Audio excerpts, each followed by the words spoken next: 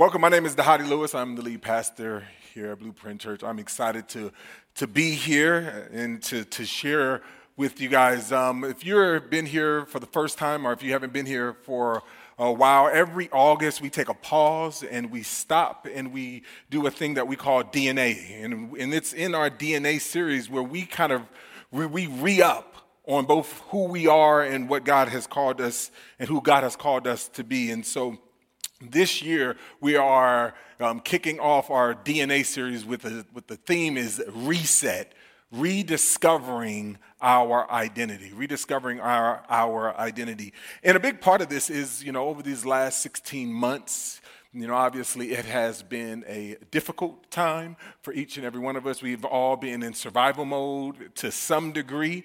What we thought was going to be 3 weeks ended up being 16 months. And now with this Delta variant, we're like, okay, Lord, is it over?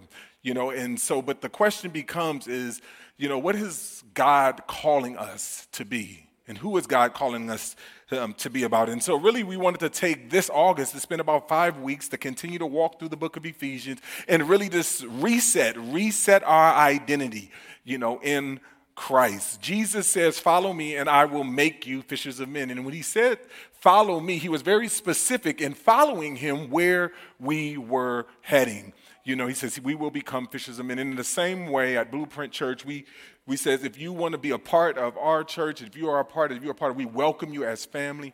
And we want to let you know what our family is exactly about. And so when we do our DNA Sundays, we are here to basically to do that. This year, basically, we have one singular focus, and that is to shift our collective mindset from a family of members to a family of missionary disciple makers. I think that this is really important for us as a church as we kind of go into this next year is how do we embrace the call to shift from simply just being members at a church to being missionary disciple makers as a church. Jesus calls us to go and to make disciples of all nations. And so what we're doing is that last week we started off with this theme, reset, with the DNA. We looked at gospel-centered believers. And, and really in the book of Ephesians, that this is a time where the church was going through some struggles. And what Paul does in this time is that he basically lifts up our Lord and our Savior, and he calls the people back to something that's greater than the things that we are called to be about. And so in here, basically, we are looking at this idea of what does it mean for us to be a gospel-centered believer, a responsible sibling, an indigenous disciple maker, a generous steward, and then ultimately be commissioned to go and to be missionaries into wherever we live, wherever we work, and wherever we play. And so today, if you have your Bibles, open up with me to Ephesians chapter 2. We're going to be looking at verses 11 to 22. Ephesians chapter 2. We're going to be looking at 11 to 22. I'm going to read really the first couple of verses to kind of set us up, and then we'll pick up the rest later. Ephesians chapter 2, 11 through 12 reads this. So then, remember that at one time you were Gentiles in the flesh, called the uncircumcised, by those called the circumcised, which is done in the flesh by human hands. At that time you were without Christ, excluded from the citizenship of Israel, and foreigners to the covenant of promise, without hope and without God in the world. Let's pray. Father, we're thankful for this opportunity to come before you, Lord. And Father, in the midst of uncertainty, in the midst of instability, in the midst of survival, Lord, we pray, God, that you would ground us, Father, that you would reinforce us in both who we are and what you would call us to be, Lord. I pray, Father God, for those who are in need of your healing hand, God, that you would come in and that you would comfort them, Father, in this time, that you would be with them as your word tells us that you will never leave us, that you will never forsake us, Father, that your presence would be with with them in this time, Lord. And Father, I pray, Lord, for those who are restless and who are tireless, Lord, I pray, God, that you would come and give them a sense of mattering and a sense of purpose and a sense of desire, Father God.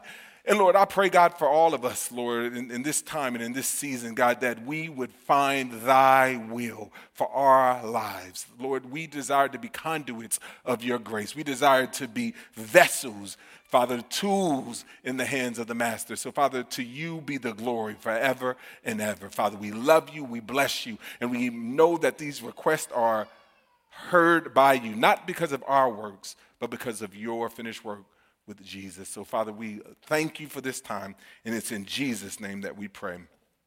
Amen and amen. All right, so we are, again, in the book of Ephesians, and, a big part of the reason why we do our DNA Sundays each and every time is really to begin to ask the question, who are we? Who are we, right? And if you notice, when we talk about this, the idea of our DNA, we ultimately says like our goal is to reinforce our DNA to that in the sense that you know exactly where we're going. And so when we talk about it, we basically have these foundational understandings that we believe that the gospel changes people and God uses people to change the world. And so God is so we exist as a church to unleash healthy people. Healthy people, to do ministry where life exists, to do ministry where they live, where you work, and where you play. We define health as people who are growing in the gospel, growing in their relationship with God, in the context of family, growing in relationship with other believers while being on mission, right? And so everything that we do as a church is aimed at four specific identities. And that identity is a gospel-centered believer, a responsible sibling, an indigenous disciple maker, and a generous steward. We think that it is so important that you understand that these are our aims, and everything that we do is aimed for that purpose, is that every year we take 4 to 5 weeks and we say, let's rehearse, let's go over it. And, and hopefully, for most of you who have been here for a while, you could have said, well, I could have gave that speech for it. And I'm said, thank you. That's exactly where we want us to be. And what we're going to do today, and the reason why it's important about our identity is because we recognize a couple of things. And as I was preparing for this message, and as I was preparing for even today, one of the things I started focusing on my identity. And I started thinking about some of the earliest times that I kind of discovered like who I was and, are the things, are life-shaping moments, in my life. Every year, I go to, not every year, but every time I go back to New Orleans, basically, you will always find me, if I have time, to go to a specific park, Joe Brown Park. It's in New Orleans East. I don't know if you've ever been, but in New Orleans East, in Joe Brown Park, I go there because that was probably my earliest memory of a time where I remember kind of understanding, kind of having this identity. I was, the second oldest. I was a middle child, basically, in a family of 4. And I don't know, we have any middle children in here, right? Yeah, so for those of us in middle children, you understand this, right? So we have, like in my family, I had my older brother, and he got attention because he was older, right? And then we had my younger sister, and she got attention because she was the youngest, and she was the only girl. And then we had my younger brother, and my younger brother got the attention because he was always sick, and so for me, it was just me. And I was just like, where do I get my identity? Where do I get my attention? Like, where do I find my place in this family? And I remember I was 5 years old. It was my first tackle football game that I ever played in my life. Right? I remember going out there and God, gave me a special gift. And after never playing football before in my life, I'm 5, 6 years old playing tackle football. I go out there and I score 4 touchdowns on my first game.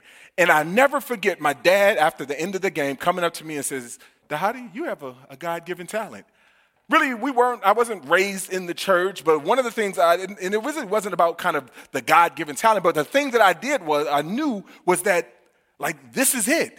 This is how I can find my identity. And from that moment, and those life-shaping words ended up shaping my identity. And so for better and for worse, football for the next 18 years, or the next 12, a lot of years in my life, football was my God. And everything I did and didn't do was because of sports. It was because I desired it, and everybody knew it. That it was those life-shaping words is where I found my identity. And it was in that I recognized a couple of principles as I engage and as I do ministry that I think is important for you to understand when engaging with people. So here's my 3 rules of engagement. Number 1 is, and when it comes to my 3 rules of engagement, number 1 is that I believe that people are people. People are people, and everyone has a story. Right? And one of the things that's important for us to know when we talk about people are people and everyone has a story, I remember kind of going in and we were living in a neighborhood that our kids were kind of like, oh, Dad, I don't want to get outside. I don't want to go. And he was just like, and I remember telling them, like, this is something that I repeat to them. I said, kids, they were young, really young. And they were like, I said, people are people and everyone has a story. And so what we recognize is that we got to treat people with the imago Dei, with the dignity that God has bestowed on every individual. The second thing that I recognize and through my time is that everybody has a need to both belong and to matter. And when we recognize that people are people and everybody has a story, and then we recognize the second thing is that people have a need to both belong and to matter. And that need to belong and matter basically is the thing that shapes their need and their identity.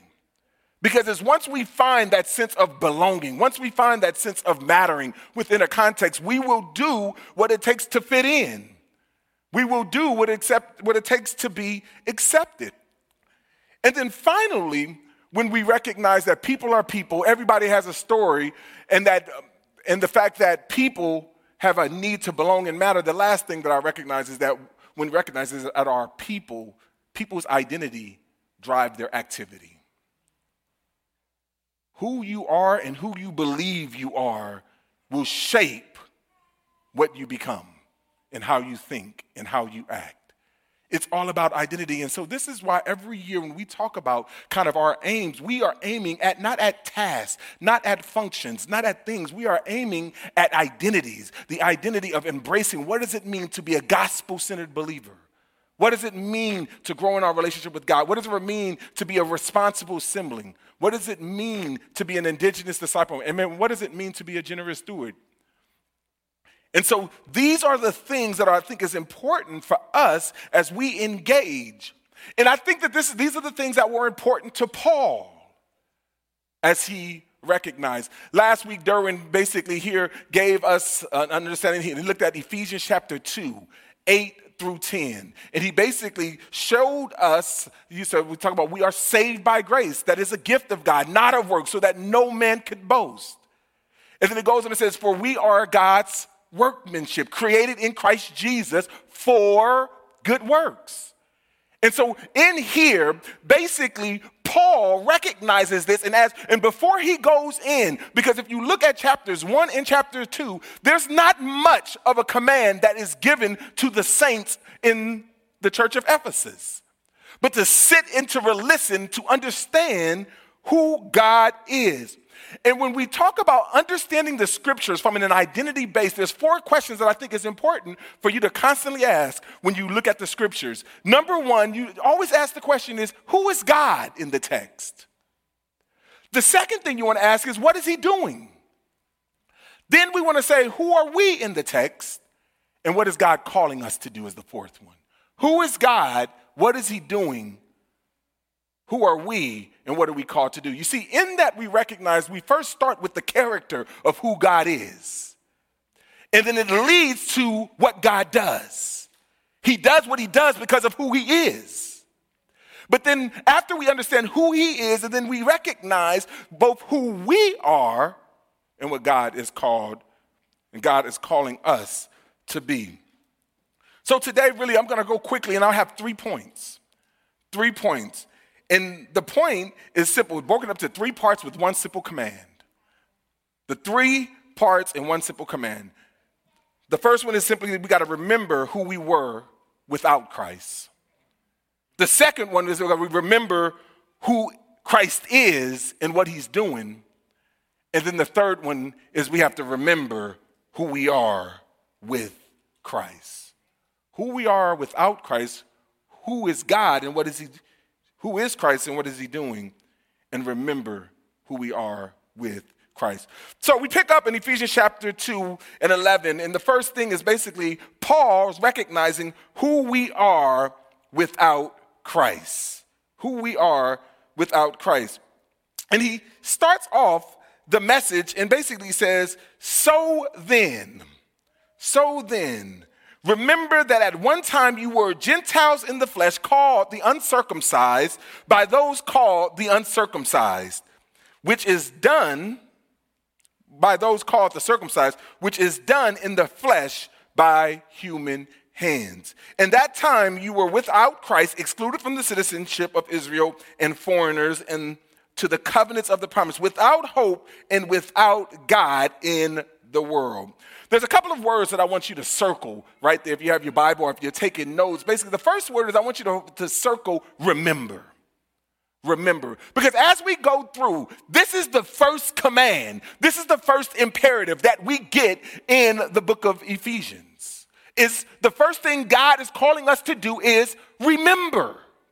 He's calling us to remember. And as we go through 11 all the way through 22, he is not going to give us another command. But the command that he's calling us to do is to remember. Remember who we were. Remember what Christ has done. And remember who we are with Christ. That this idea, remember. So circle that word. It's important. It's not meant to be missed. It's an imperative that we have. The second word that I want us to circle is the word without. Without. Because in this first session, or on this first section, basically that's the key word that Paul keeps highlighting for us. He tells us that we, in verse 12, at that time you were without Christ. You were without Christ. And so in here, basically he begins to lay this foundation of what it looks like for us to be without Christ. And he's basically saying, remember how bad it is. Remember how bad it was when you were without Christ. You see, in here, that we're fresh off of Ephesians chapter 2 and 10, when he makes this declaration, we are his workmanship, created in Christ Jesus for good works. But then it says, but so then remember. But even though there's this thing that we are joint heirs, co-heirs with Christ, that God has called us to co-labor with him, there is a reality that we must understand and we must embrace as we are walking with Christ. And he says that if we recognize this, is that there's a couple of things that come. At that time, verse 12, you were without Christ. And then it says, you were excluded, or some translations were without citizenship. You were without certainty of a covenant promise. You were without confidence because you were without hope. You were without God in this world. You see, right here, Paul is trying to say, I want you to remember what life was like without God. You see, because it's in these moments and in these times that we think that we can pull ourselves together. We can kind of pull ourselves up by the bootstraps and we can kind of do what we're supposed to do, that we can kind of figure it out on our own. And here we have God says, I need you to remember that without God, what Luke chapter 1:37 says, you can do nothing. And he says, without God. What's interesting about this is that this is the only time in all of the New Testament that the word atheos is mentioned. Atheos. This is the only time in the New Testament. And it's where we get the word atheist. He says, you are without. You see, but right here, he's not talking about atheists in the way that we talk about atheists, but he's talking about they actually believe in God, but they're not putting their trust in God. They actually had many gods. And when they didn't have their trust, because the places that they put their trust in weren't God. And so Paul says, let's call a spade a spade. you without Christ is you without God. And so we see and we recognize what he is saying here, that it is a simple thing that we are simply to look at this and we are to grieve. Believers, do we grieve at the person that has been depicted for us in verse 11 through 13? Does that make our hearts cry out that there are people who are having to struggle to go through a pandemic, to go through racial tensions, to go through losing jobs, to go through losing loved ones, to go through their fear, to go through all these things without God, without certainty, without confidence? That Paul is saying that we are meant to grieve. Why? Because he says that these people are far from God. They're far from God. You see, but what I love is in verse 13 is that he then comes in and like Paul always does, that he comes in with that but God movement. And if you recognize in verse 12, verse 11, remember he's being very time sensitive and he's focusing in on our time. In verse 10, remember at that time, at one time. Verse 12, at that time, now. Verse 13, but now. There was a certain reality that we used to have, but there is a present reality that we currently have. But now in Christ Jesus, you who were far have been brought near by the blood of Christ. So he says, I want you to remember who you were then, your identity that you were when, and I want you to remember the things that you did back then. If you don't remember this, go back to Ephesians chapter 2, 1 through 5. He says, we were dead in our trespasses. We did what we wanted to do. We were living our best life. We were all of those things, and we were separated from God. But then again, that next, but God in 1:4 or 2:4, but God. It says, but God, he raised us. He saved us. And with the blood of Jesus, because of the sacrifice of our Lord and Savior, he said, where you were far from God, you have now been made near to God. And it's in that we are to understand that now we have access. We have access to God. We have the ability to cry out. Last week I talked about this idea of the bag lady in San Francisco. The bag lady in San Francisco, or the trash lady in San Francisco, basically she died the life of a pauper, of a poor woman. She died the life of a filthy woman. When the people went in after she passed away in her home, she had agoraphobia. And when she went in, the people went in, there was trash everywhere. But upon further inspection, the trash wasn't normal trash. The trash was actually deeds to property and to land and different things. And all this crumbled up stuff was actually a lot of wealth. And for most of her life, she lived as a pauper, even though she had riches at access in her hands. And this is what many of us as believers, is how we live our lives. We live our lives as if we're spiritual paupers. We're broken. We're broke. But he says, no, the blood of Jesus. But now, you now have access. You have been brought near to God. And now where you didn't have citizenship, you now have citizenship. You have a sense of belonging. Where you didn't have certainty, you now have certainty. You have a promise. Where you didn't have confidence, you now have confidence, a hope that's laid up in heaven. Where you didn't have Christ, you now have Christ. You see, the thing is that when we take advantage of our access to God's blessings in Christ, we find our collective identity and then a sense of responsibility for one another as a family. But it's not until we understand both who we are and who Christ has made us. So he calls us to remember. Why does he call us to remember specifically who Christ is? And he picks this up and he says, we need to remember who God is and what he is doing. You see, all the way from the beginning, and what we've been doing over these last 5 weeks, we have been trying to show you exactly what Paul was trying to do. So really, all the way from Ephesians chapter 1 to Ephesians chapter 2, verse 8, basically, or really throughout chapter 2, Ephesians 1 and Ephesians 2 is Paul just simply laying out who God is. And we see that God is our Father, who has chosen us and adopted us. God is our elder brother. He is our son, or he is God's son. Jesus is God's son. And he's redeemed us and he's united us. God, the Holy Spirit, is the one who seals us and guarantees us. You see, Paul is so excited about this, is that if you go back, and again, if you look at Ephesians chapter 1, we put sentences and dots and question marks and exclamation marks. But if you go back in the original Greek, Ephesians chapter 1 is one long run-on sentence.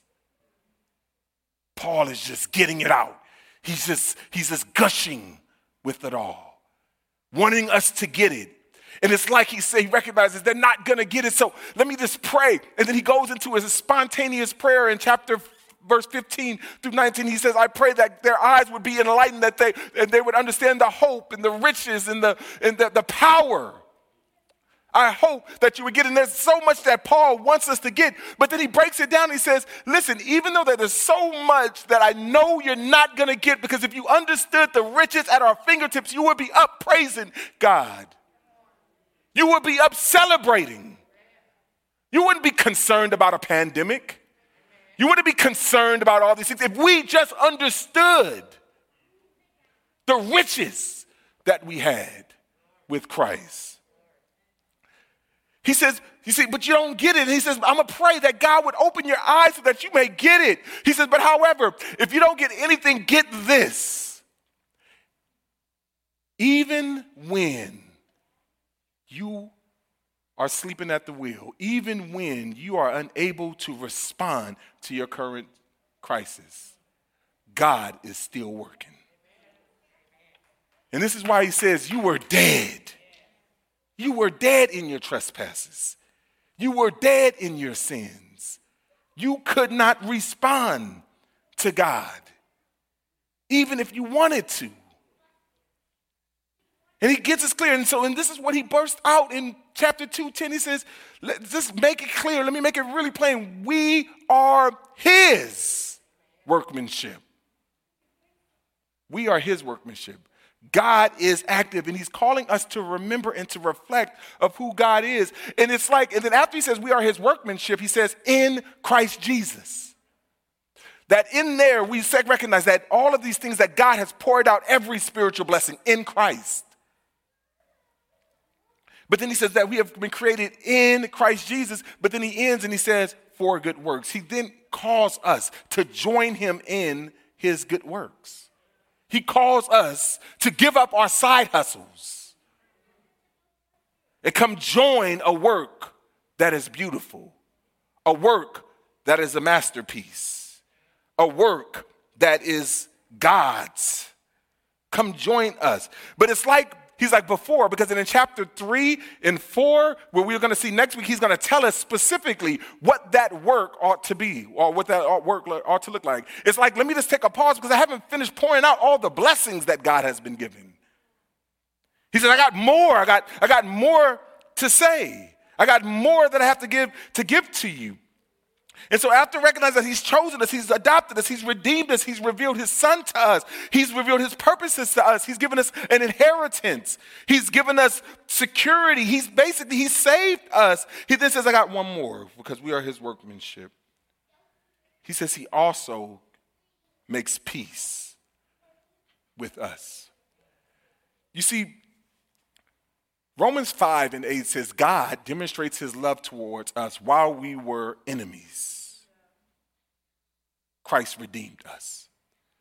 That he has made peace with us. But then he goes on to say, and we recognize this idea of like that we can see ourselves as sons and daughters, but the problem is that sometimes we don't see ourselves as brothers and sisters. We kind of go into our own kind of caves and enclaves and do it like when we said, like, I got to be about me first. But he's basically says, listen, he's worked on this relationship that we have vertically. And now he says in chapter 2, he said through 11, he says, let me kind of understand and let me let you know what this masterpiece looks like. And he says this masterpiece, this work that God has done is that he's torn down the dividing wall between the two most hated groups, Jew and Gentile. He's torn it down. He's made us one. He has given us peace. And this is where we pick up in verse 14. He says, for he is our peace, who made both groups one, tore down the dividing wall of hostility. In his flesh, he nullified the law, consisting of commandments expressed in regulations, so that he might create himself what? One new man from the two, resulting in peace. He did this so that he might reconcile both to God in one body through the cross, by which he put the hostility to death. Verse 17, he came and proclaimed the good news of peace to you who were far away and peace to those who are near. For through him we both have access in one spirit to the Father. Just in case you missed it, verses 14 through 18 tells us that this is what we are to see when we look at Christ, when we are to look at his workmanship, that he made two groups one. He tore down the dividing wall of hostility. He nullified the law. He created one new person, one new man out of two. He reconciled these groups to God in one body. He proclaimed the good news to those far and those near. He has given access both to Jew and to Gentile alike. He tells us to look at Christ, to focus on him, to be reminded of what he has done. And so when we talk about this idea is that if we were to put it in kind of blueprint terms, that the first couple of chapters, we would say the church is not like family, but the church is family, in which God is our Father. Jesus is our elder brother. God is our Father, Jesus is our elder brother, and we are brothers and sisters in Christ. And so in the first chapter and a half, he says, God is our Father and Jesus is our elder brother. We are his workmanship. He's brought us together. And in the second, he says, you don't get saved just to be with God. You get saved to be a part of his family. And when you are a part of his family, that means we got to be with one another. We got to encourage one another. We got to do the one another's. Because it's God. You know what I love about this is that he doesn't say in here that he makes a black man white or a white man black or a male a female or a female a man. He doesn't say that you have your choice. It's not gender fluidity. It's not ethnic fluidity. It's not any of those things. He said, no, we are still distinct. They're still Jew and they're still Gentile, but there's something that Christ does. That he takes the Jew and he takes the Gentile, he takes the people, and somehow God, in his masterpiece, he makes people who can't get along in the world, somehow they get along in the church. And it's because of the person and work of Christ. We are his workmanship. We are his masterpiece. And saints, my prayer is that we don't spend all of our time tearing down or building back up what Christ has torn down. Christ has torn down the dividing wall. Don't spend our times building it up. There's a narrative that's going on right now that says the multi-ethnic church is impossible. And what I would say is that you are denying the power of the gospel. Doesn't mean it's not going to be hard. It doesn't mean that the Jews and Gentiles, we see the whole book of Acts addressing that tension. We see the book of Galatians. We see the Romans. We see all throughout of addressing this tension between Jews and Gentiles. But he constantly comes back, is that if you don't believe that this is possible, there's somewhere you're not believing the gospel. So let me re-preach the gospel to you. Let's go back to Ephesians chapter 1. Do you know that he has blessed us with every spiritual blessing in the heavens, in Christ Jesus? Do you know that God has chosen us and he has adopted us, that he's redeemed us and he's saved us? Do you know that he has sealed us and guaranteed us? Do you know that he has backed up the truck of blessings to us? Do you not know? He is our access. It's through the blood. And it's then and only then that we get a true picture of the church. Finally, we remember who we are. And it's like, all right, do we have it? Do we remember who we are in Christ? In verse 19 and 20 through 22, he says, so then, remember earlier he said you were foreigners and strangers. Now he says you are no longer foreigners. You are no longer strangers, but you are now fellow citizens with the saints. You are fellow citizens with the saints. You are members of God's household, built on the foundation of the apostles, the prophets, with Christ Jesus himself as the cornerstone. Verse 21, we pick up that language that we started off in chapter 1, when it talks about being a gospel-centered believer that leads us to being responsible siblings. Verse 21, it says this, in him, the whole building being put together grows into a holy temple in the Lord. In him, you are also being built together for God's dwelling in the Spirit. What I love about this is that we don't do anything to pull ourselves up to be in him. It's our responsibility. It's one simple call. And you know what it is? Remember. Ephesians 2 and 11 is the only imperative for us as believers. We are to remember God's work in our lives and that he is able to do exceedingly abundantly above all that we ever hoped and imagined. You see, but the problem is do we really believe him? Do we really remember him? So the question is how do we remember? And these are the things that you as believers, regardless if you are online or if you are here coming to church, you have to do those disciplines to constantly remind yourself to remember. We got to understand that spiritual disciplines are spiritual disciplines, not to show that we're strong. We don't say, I spent time with the Lord today to brag that I'm strong. We spend our spiritual disciplines actually as an admission that we're weak. We give of our first fruits of our time when we wake up and we go before the Lord. We don't do that to say that we're strong. We do that to remind us, Lord, that not just the first 10% of my time is yours. We do that to remind us that all of our day is yours. We don't spend give the first fruit of our finances to say, I'm good, God, now I got to give the other 90% and do whatever I want to do. No, we give the first 10% to remind us, not just 10% of it's yours, but all of this is yours. So help us that we give of our talents. We give of our time, our talent, and our treasure, and we discipline ourselves in ways so that we can remember. Why? Because the bottom line, and if you are like me, I love me some me. My favorite subject is me. And I'm constantly thinking about what I need. And this is why the Bible tells us that we are to discipline ourselves, to remind us that to take my eyes off of me and to put my eyes on him, and to remember his work that he's done in the cross.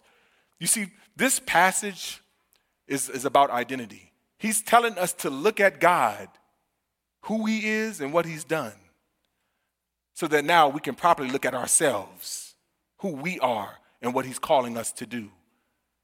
You see, every week I pray that as we come in here and as we talk about that, these are not just statements that the gospel-centered believers and responsible siblings, that we're family. That these are not just statements, but these are realities that the gospel has done for us, that where God is our Father, Jesus is our elder brother, and we are brothers and sisters in Christ because we are his workmanship, created in Christ Jesus for good works. So as God calls us over these next few weeks to get off the couch and give us something to do, to be his missionaries, my prayer is that we would take a hard look and a consistent look and remember who he is. Father, let's pray. Father, we're thankful for the grace that you've given us in Christ Jesus. Thank you, Father God, for many, many times, Father, we have fallen short of your grace. We have fallen short of your love. We have fallen short to even remember all of that, who you are and what you have done. Father, so help us to remember, help us to discipline ourselves, to remind ourselves what life was without you, so that we may look to you and that we may live a life with you. And Father, regardless of what these next few months, wherever they take us, Lord, none of it changes who we are. None of it changes who you are. And so, Father, we pray, Lord, that we would have a supernatural dependence on the person and work of your Son, Jesus. Father, we love you, we bless you, and we give you all the praise, honor, and glory. It's in Jesus' name we pray. Amen. Amen. Thanks for worshiping with us. For more information about Blueprint Church, visit us online at blueprintchurch.org. You can also follow us on Facebook, Instagram, and Twitter at Blueprint Church. Have a great week, and we'll see you next Sunday.